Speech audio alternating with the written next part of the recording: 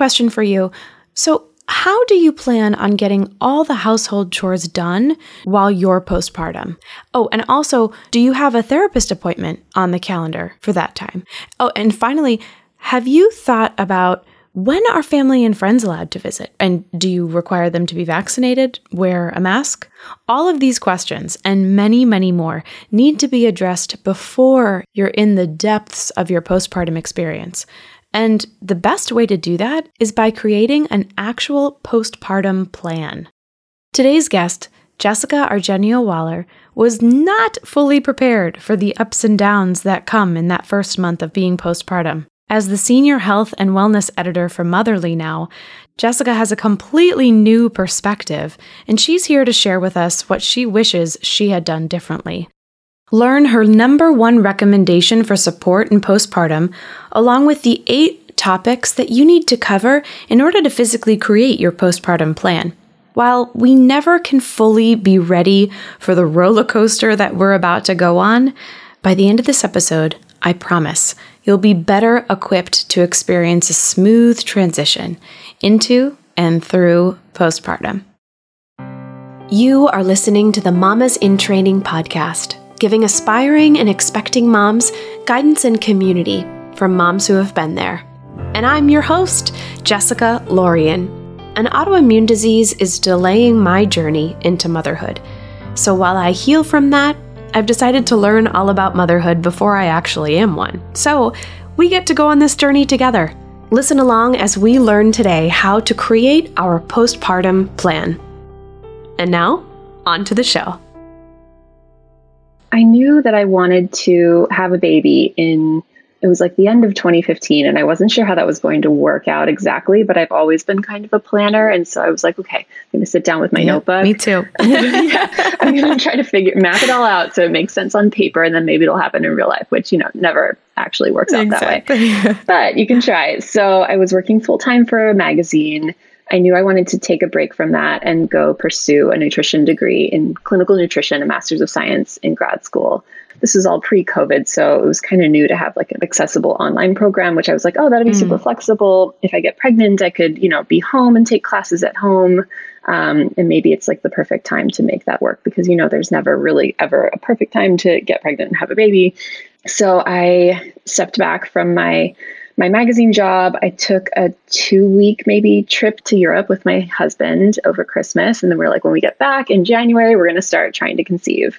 And at that point, I was nannying also. I'd started to take on some nannying work and still doing some freelance work here and there and grad school. So I was juggling a lot of different things. We got pregnant fairly quickly, which was very lucky. I did a ton of research during pregnancy. I read a bunch of books. I took a birth class, which was incredible. I toured the hospital.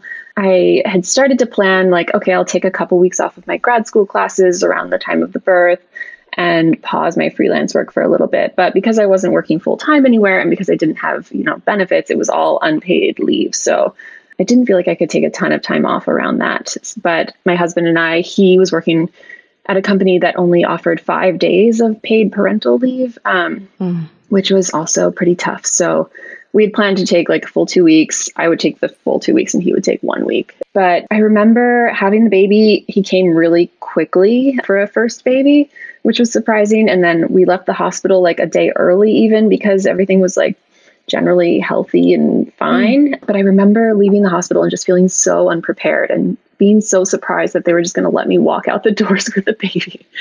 And it felt like when I was 16 and got my driver's license for the first time, and they were like, okay, you passed your test, go park the car and come back in. And I was like, wait, you want me to park the car by myself? I've never been in a car by myself before. This is terrifying. And that's exactly how I felt bringing a baby home for the first time. Like, now what do I do?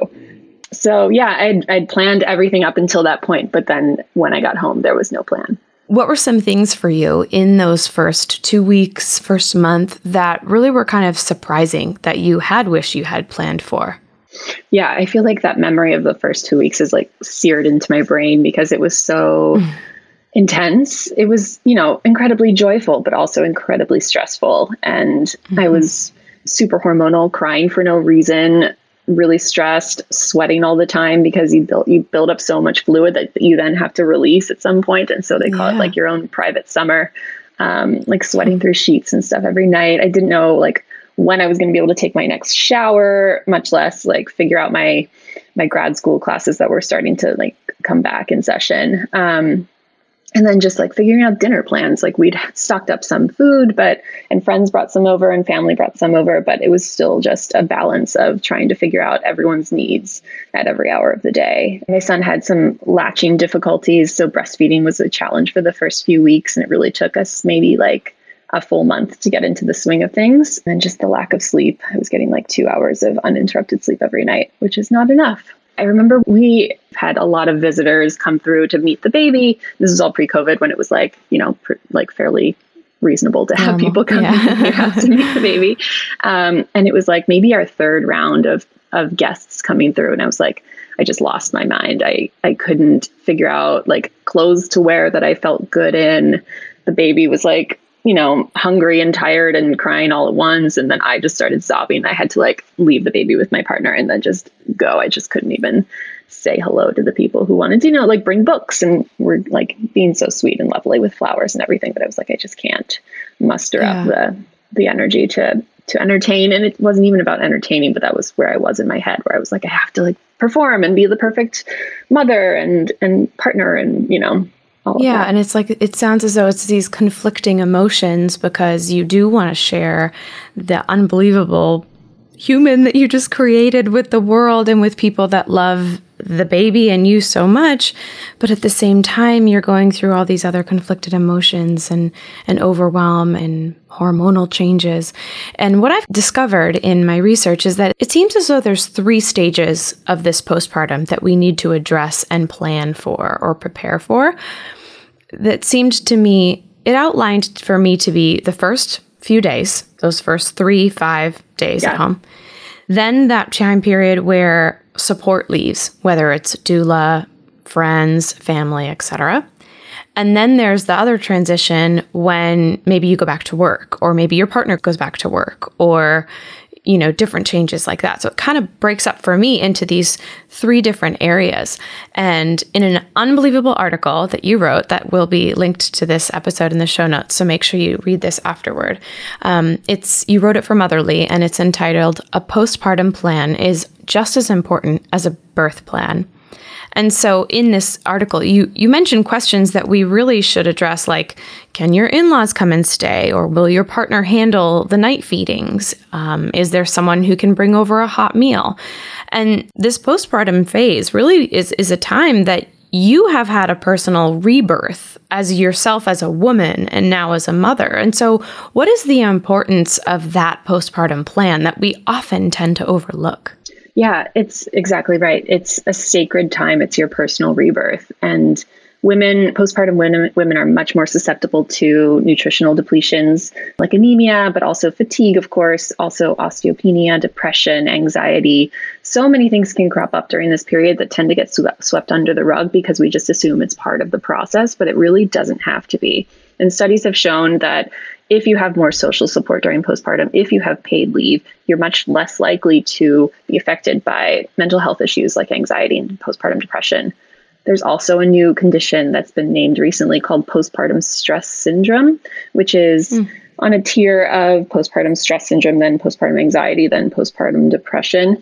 But it all plays into it. And the stats on postpartum depression as a general term are like 1 in 8 women, maybe as many as 1 in 5 women experience signs of that condition.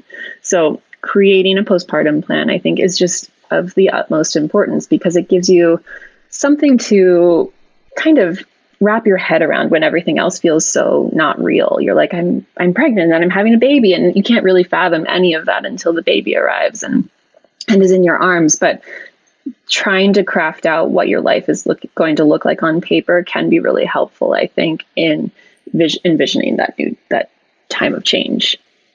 Now, in this article, you define a postpartum plan as an outline of the nutrition, support, and self-care needs of the mother during the first 40 days of postpartum. And of course, we know that postpartum can last forever and does last years and years. Yes. You're currently postpartum, even though your child is older now, right. But it lasts forever. But those first 40 days are so key. We will go into breaking down kind of the 8 actual plans, but if you were to do it all over again, what plans would you put into place? I think I didn't have a postpartum doula lined up, and I would definitely do that were I to have another baby, because it felt like a luxury that I didn't really need at that time. But now I just realize how vital it is to have not just a family member or an in-law or a friend come over, but someone who's like totally third party, won't judge you for your like pile of laundry in the corner, can like hold the baby with, utmost care, knows exactly what you need, knows exactly what the baby needs. But it's a person not there to focus only on the baby, but someone to focus on your healing and health too. Now, with that, though, because I know the question going through many women's minds right now who are listening, and even my own, is like, yeah, but my friend will be there. Or yeah, but my mom will be there. That'll be enough. Or maybe it's the opposite. Maybe you think that you need a postpartum doula, but when you bring it up to your partner or to a family member, they might judge it or question it. So you mentioned, maybe they're non-judgmental and that sort of thing. But what really is the key difference? Why is it so important? I think it's having that person there who is so focused on you instead of the baby, who centers the mother experience more. Because as soon as the baby is born in the hospital, your midwife or your OB is focused on getting the baby out and is focused on, checking the baby for health signs and vital signs and all of that information. And the mother doesn't have a postpartum checkup until 6 weeks later. It's so paltry in comparison to the baby has 4 to 5 checkups before that point. So having a postpartum doula, I think, is like having a midwife visit or an OB visit way before that 6 weeks checkup. They're going to be there to check on your mental health, but they're also going to be there to check on your physical health, which is so much more, I think, than just your mom or your friend can do. And yes, the mom and friend will be super, warm and welcoming and happy to help and fold laundry and cook and hold the baby and all of that too. But I think it goes deeper to really telling someone else to tell you to rest, which I really needed. Because, when your mom comes over, you're like, I'll clean, I'll tidy, and I'll have something to serve, or we put this pressure on ourselves, or maybe it's just me, but no, I think we all do. Yeah. We all do. It's at least to a certain extent. Yeah.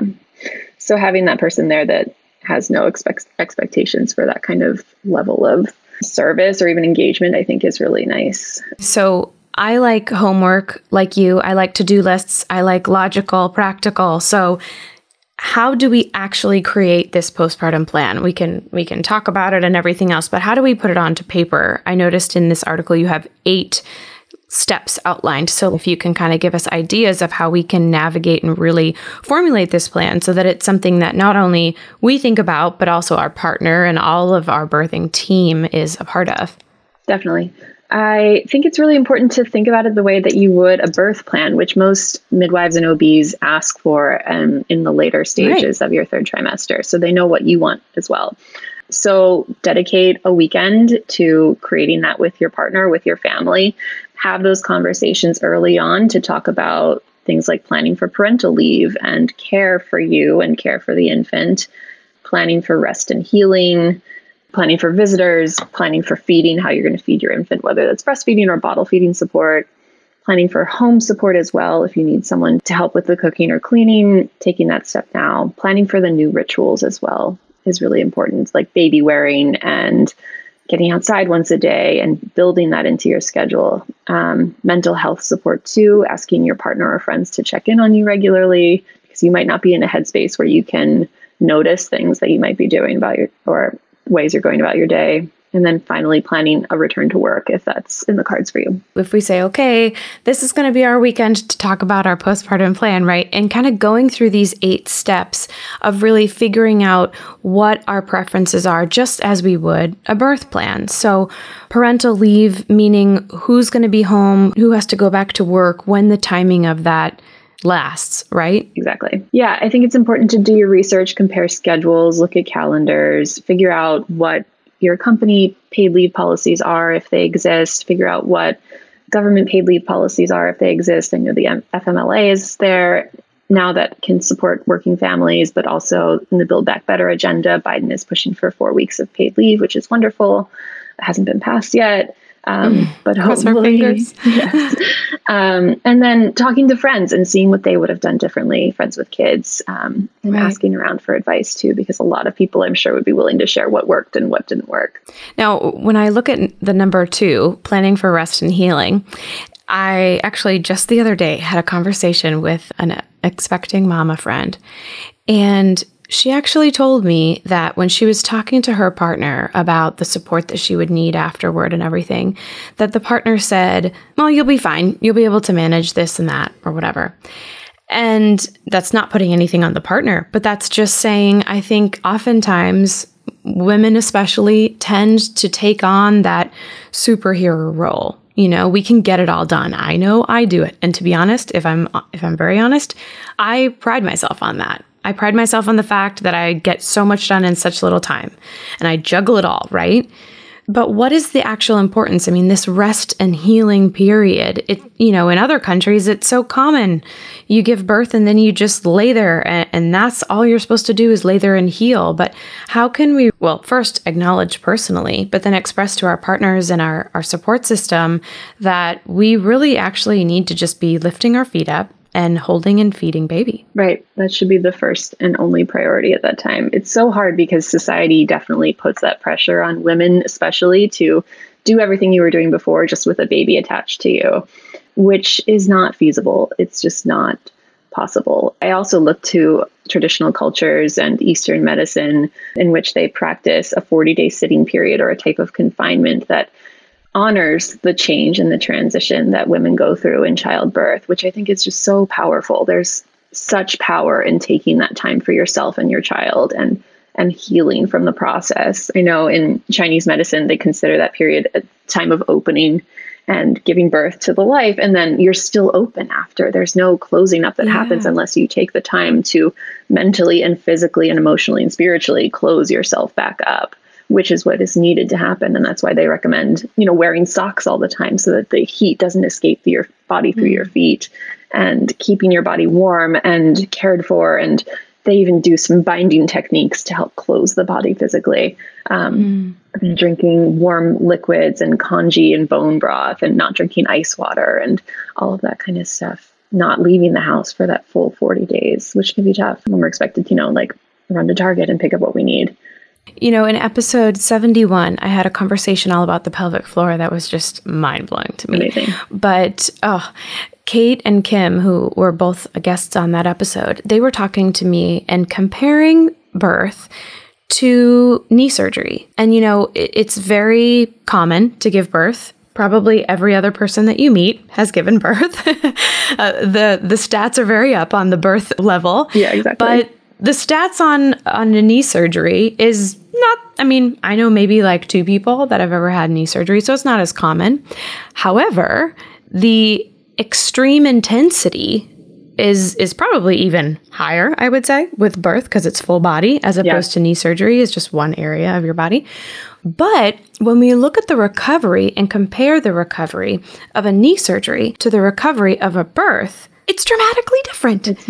And why would we ever think that after we give birth, we can get up and walk and move around and do all of these household chores while lifting and carrying a child that is probably at least 7, 10, 12 pounds.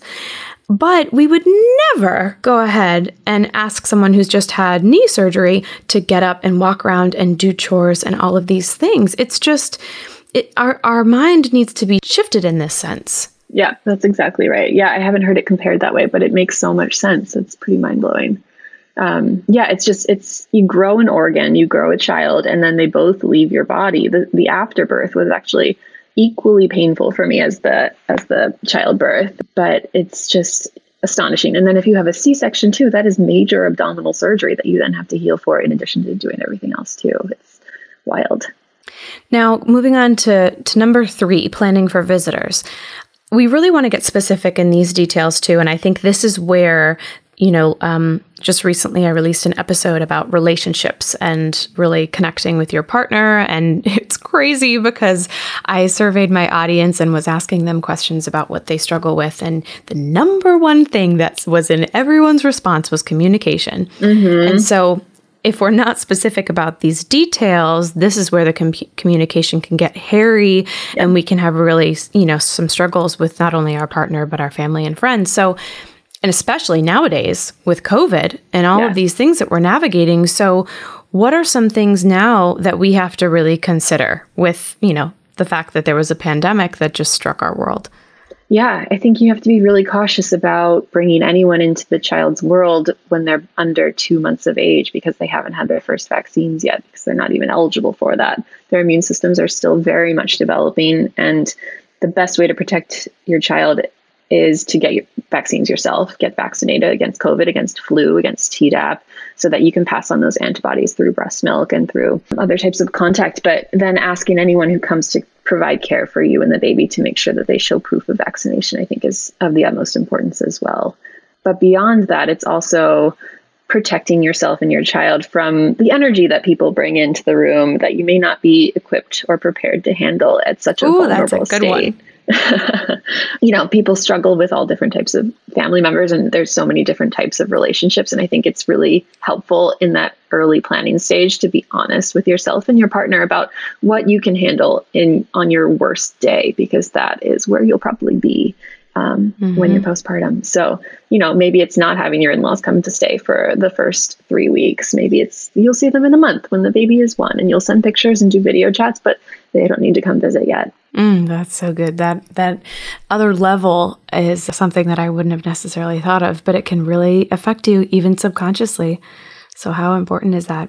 And then going back to, the vaccinations and the masks and all of those things, and no matter what your view is on any of these things, I think the most important thing is just getting in line with your partner or with the support that's going to be around you, and to make sure that you're on the same page, so that, if you don't talk about it beforehand and then all of a sudden Aunt Joe wants to come by, but Aunt Joe wasn't vaccinated, and in your mind, you wanted to only have people come by who are vaccinated, then that's that uncomfortable, conflict there. Right. Yeah. It's so important to have those conversations ahead of time when possible.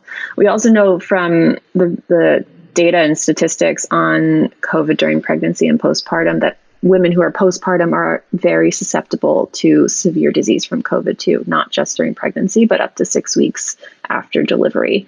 So not letting those guards down after birth is still vital. Number 4 here is interesting. And I know that you said that you struggled with breastfeeding in your journey in this first 40 days. So planning for breastfeeding or for bottle feeding and the support around that, what did that look like for you? And how could you maybe have changed your perspective or planned for that better? I really was lucky because I had a pediatrician who had a lactation consultant in the office. So when I was able to bring in my newborn for initial visits, the lactation consultant was there too and could help measure the baby and make sure the baby was getting enough food. And that just came as part of the service for those initial well visits. And I would definitely recommend seeking out a pediatrician who has lactation support on their team, because it's so helpful for empowering new mothers in that journey, because it's like a dance you do that you've never done before with a new partner that you've never met before. And you're both learning. It's so challenging. And those early weeks can be incredibly painful, and your nipples are raw and you're bleeding and you're not getting sleep and you get frustrated, and having support there is really vital. I used a nipple shield for a while, and then my son had a tongue tie. And for my second child, we knew to look for that in the hospital, and that all was taken care of in the hospital before we got home, which was so much easier. But I had also, I wish I'd bought a bottle of formula, I think, home, just so I could give myself that break, to be like, I have this in the cupboard. It's there as an option if I need it. And that would have been, I think, just like a sigh of relief. One interesting tip that I heard, I interviewed Erin Moore. She's a formula feeding expert, and we talked all about formula. And my mind was kind of blown, because she was recommending, and this would be a perfect thing for your postpartum plan, especially in the breastfeeding, bottle feeding realm, is to go ahead during pregnancy and pick out a formula. Even if you're planning to breastfeed, go ahead and make sure you're okay with that brand, with the ingredients. Do you want organic, not organic, whatever? Pick it out and actually purchase it. Yeah. Press that buy on Amazon, get it delivered, put it in your hospital bag, take it to the hospital, so that worst comes to worst, if you're struggling or if something happens to baby and you're separated, you've already made a choice with a formula that you are comfortable and confident with. Yeah. Isn't that such a cool idea incredible. That I was like, yes. Yeah, nobody talks about that, but that is such an important tip. I love that. That's really smart. Some people might have heard that episode before, but if you didn't, I think that's a really good point to add into this plan as you're going through. Yeah, number 6, you have planning for rituals. And so rituals, you kind of touched on these, but what are these kind of things? I mean, are we talking about even just taking a shower alone? Like, what are these new rituals that might happen? I think it's just like reimagining your life with a tiny, helpless infant next to you or attached to your boob at all times. So it's like, bringing the baby bouncer into the bathroom with you so that you can take a shower, or finding a time, maybe you switch to night showers if you're a morning shower person so that your partner can be there, or maybe even carve out time to take a bath at night or take a bath with your child, which can be really beautiful too. But if you want some solo time, it's also okay to take a bath by yourself. Baby wearing has such great benefits for not only continuing the breastfeeding journey, but promoting skin to skin contact and general closeness, and making sure baby isn't like laying down in one position to get like head structure appropriately forming. And so trying to set yourself up for success in those rituals that might be important to you. So that means probably doing some research beforehand when you have the time and interest, and talking to other moms about what they did that worked, and outlining those. I know I needed like a structured carrier for baby wearing and also a soft carrier, so that I could have both options for longer walks or for just doing things around the house, and having those at the ready was really helpful. Something that comes up for me too in this is kind of what would tie into our next element, which is planning for mental health support. But I think what really kind of is an interesting key with the rituals aspect is how this can feed into you as a whole person again. So maybe you have a really, big importance for a ritual of working out every morning for 15 minutes alone, or maybe it's a ritual of an evening walk. Maybe it's a once a week ritual with a walk with your partner. I want to at least once a week connect all 3 of us together, or meal time or whatever it is. And I think that can all feed into your mental state in this postpartum phase. Yeah, that's really wise. It's planning your non-negotiables and making sure that you can keep those up even after baby is here. Yeah, and also probably the non-negotiables of your partner too. Like, what do they want to make sure that they have, so that we carve out the time and respect that, right? Right. So true. Yeah, that's really wonderful. Number 7 is this planning for mental health support. And so, we're given a lot of titles for this time. Baby blues, you mentioned postpartum stress syndrome. Is that what you said it's called? Mm-hmm. And then postpartum anxiety, postpartum depression. And so how can we kind of look ahead at this time and not have those names or titles or whatever worry us that we might experience that, but how can we best support ourselves for those feelings? Yeah, I think, birth can be such a traumatic experience for a person, even if it's not a traumatic birth in the clinical sense. But because it's such a transformative, extremely challenging physical, spiritual, emotional experience, it can be super hard to process that after the fact. So I think if you can even just set up a meeting with a friend where they record you talking about your birth experience, if you're comfortable with that, or set up a meeting with a therapist. Or I had my acupuncturist come to my house to visit and help perform like a mother roasting ceremony on me. And we got to talk about everything, which was really wonderful. Oh, cool. So thinking about what you might be interested in, and maybe you won't even know beforehand, but leaving space for that at least. So putting that marker down on your outline, I think, is the first step. And then trying to picture that in your mind before the day comes can be really powerful. You're going to take that space for yourself in some form, even if you don't know what that is yet. You mentioned you had your acupuncturist come. Is there anyone else that you had wished, or any other appointment that you had wished that you had scheduled? I wasn't seeing a therapist at that time, but I should have, because it would just have been so helpful to have a neutral person to talk to. But my acupuncturist kind of doubles as my therapist in a lot of ways. So I felt like that box was checked. But yeah, my mom came and my mother-in-law and my best friends. And so I got to talk about things with them, and they, saw me sob and cry and all of that, which is very healing. But yeah, I do wish I had had a postpartum doula to help process the physical changes, because that was something I felt like I had to kind of go through on my own, which is hard, stitches and pain and swelling and losing a lot of blood. Right. And understanding that maybe what you're going through physically and especially emotionally is normal and is typical. Right. Or isn't, because my second birth, a piece of the placenta was stuck inside of my womb, and I had passed it like 8 weeks later. Totally. Oh my gosh. It was horrifying. Yeah. But I kind of loved like really gross stuff like that. So it was funny, but I have like a picture of it on my phone. But yeah, one day I just passed this huge piece of my placenta, and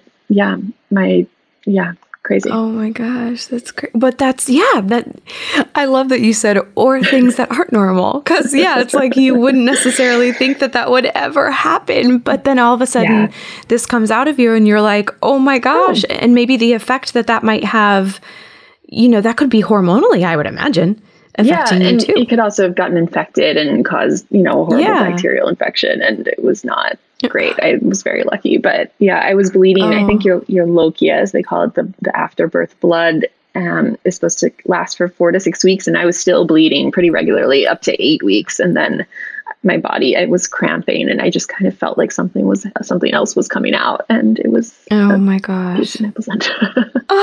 Holy moly. Oh my gosh. So then at what point, moving on to our final little note here for planning for our postpartum plan, how long did you have before you had to return to work? With my first, I really stepped back into my responsibilities after that 2-week period, which was way too soon. Granted, I was working from home at that time, and infants tend to sleep a lot. So I was able to get some work done, but it was a lot to manage on top of just general household things and caring for myself and for him. So with my second, I took, I think it was 6 weeks, but it was unpaid leave, which is challenging. You have to save up for that. And I would say 4 weeks would be the bare minimum. If we pass that 4-week national policy, that would be wonderful and be such a game changer, because I know so many people are unable to take time off work or unable to take unpaid leave.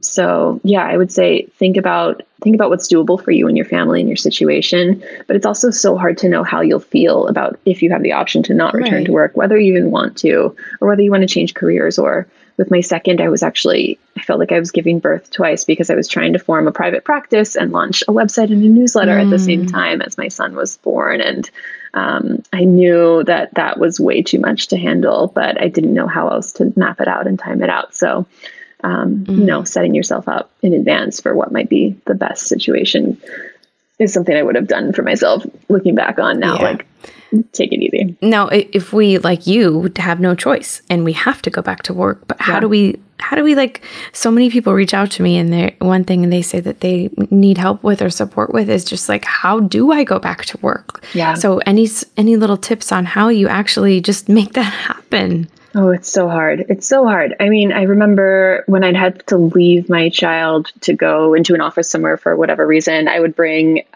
one of his onesies and like some baby socks and like keep them in my bag and keep them close to me so that when I was like pumping, I could like smell his skin. That's a good idea. Smell his little scent. So keeping memories, and then looking at pictures on your phone while you're pumping can be really helpful too, to like stimulate milk production. But then also trying to see if you can scale back in your responsibilities in some way, or alternate your hours. So maybe you do longer days, so you have a day at home, figuring out what is important to you and how you want to shift that. My mom always worked part-time when I was growing up, and I really valued the opportunity to be able to see her working, but B, have her home with us at some level too. So I knew that was important to me, and I wanted to try to do that as well. So I did work part-time and mostly from home for a while, and we started to get care in the house through family and nannies and nanny shares here and there where we could. But yeah, it's about figuring out where your priorities lie and figuring out how you can best utilize that and make sense of that for your family, I think. Well, I love this list. I think it's so key, and it really gives us some actionable steps. The link, like I mentioned before, to Jessica's article is going to be in the show notes. So please go ahead, schedule that weekend to connect with your partner and make this plan, go through the article step by step and just answer all these questions for yourself. It's just beautiful. And the way that you put it together for Motherly is just, it's so well written and so digestible, especially with everything that we have going on in our pregnancy or time like that as a mama in training. And so Jessica, obviously over at Motherly, you're serving as a senior health and wellness editor. You write a lot in motherhood as well, too. And Motherly is just a fantastic place and a champion for all things motherhood. Can you just give us a little bit more of an idea of what we can find over at Motherly and your involvement with them? Yeah, of course. I am so proud to work on Motherly because I thoroughly love their mission. It's a brand that focuses on motherhood and mothers rather than the infant and child, because so many people in the Western medical world and in society in general focus more on the infant once they're born and so much less on the mother. Motherly is trying to change that and create a world in which every mother can thrive. As their health and wellness editor, I try to focus on evidence-based and research-backed information to empower moms to make the best decisions for their health and for their family's health. I write a lot about COVID these days and what to know and how to navigate that. But I also try to write about, the postpartum period and the mental health effect that birth and motherhood has on people, and trying to find yourself after motherhood, which can be a challenge. How long do you think it took you to find yourself? Oh my gosh, I don't know. I think I'm still finding myself every day. It's such a process. But journaling has really helped me, and getting back into nature has really helped me. I signed my kids up for baby nature class right from the beginning, which was such a wonderful way to recenter myself and reground myself in the earth and the ecosystem, which sounds a little like woo maybe, but it's just so No, it sounds empowering. amazing. Yeah, it's really wonderful. And experiencing the world through their eyes too has been really beautiful. But yeah, motherhood grounded me in the moment the way nothing else had ever before either. There's no past or future. There's just the here and now and whatever you're doing at that time. So I think finally realizing that has really helped me find myself again too, and separating out the wheat from the chaff. Absolutely beautiful. Jessica, thank you so much for all of these tips. This is going to be, I'm definitely in the future, whenever I get pregnant, I'm going to say, okay, it's time, husband. We're going to make this weekend. We're going to schedule this out. And I think, you're right. We really plan for our birth preferences and what we'd like that time to be. And then it kind of stops. And then we're left to the wolves, so to speak. So This is really, really, really helpful. And at least we're never going to be completely prepared, but at least this can help us a little bit more. Yeah, that's the idea. It's taking the time and saying yes to yourself in this way and making the space for it and holding that space. Thank you so much for your time, Jess. Thank you. This was so fun. Everyone, absolutely. Where can people find you too, minus the show notes, but where can people follow you? Yeah, my work is on Motherly, which is mother.ly, and I'm on Instagram at Jess D. Waller. Okay, mamas in training, when are you going to say yes to yourself and hold space to create your postpartum plan? Even if you're a seasoned mama, if you plan to have a second, third, fourth child, how can you create space with your partner to discuss your postpartum wishes, desires, and needs so that we can address these 8 areas so that you as a family can be as well equipped as possible? Get that date on the calendar ASAP and make it fun. Order some takeout and make a date of it. In many ways, your postpartum plan could almost be more important than your birth plan because it sets the tone for the remainder of your days as a partnership and a family. And it's when you're at your most vulnerable as a woman. As you go through this time, you may need some extra support from women who've been there. And we have a place where you can get that immediately. Join us in the free Facebook community, Mamas in Training. All you have to do is click on the link in the show notes, and you'll have instant access to a group of women who are in your shoes and can walk with you through this postpartum journey. We are not meant to do this alone, and I can't wait to see you there. If you enjoyed the show today, be sure to subscribe so you don't miss an episode, and leave a review on Apple Podcasts so I know how to better serve you. I'd also love for you to join our community of Mamas in Training on Facebook. You can find me at Mamas in Training on Instagram and at mamasintraining.com. For Mamas in Training, I'm Jessica Lorien. We're in this together.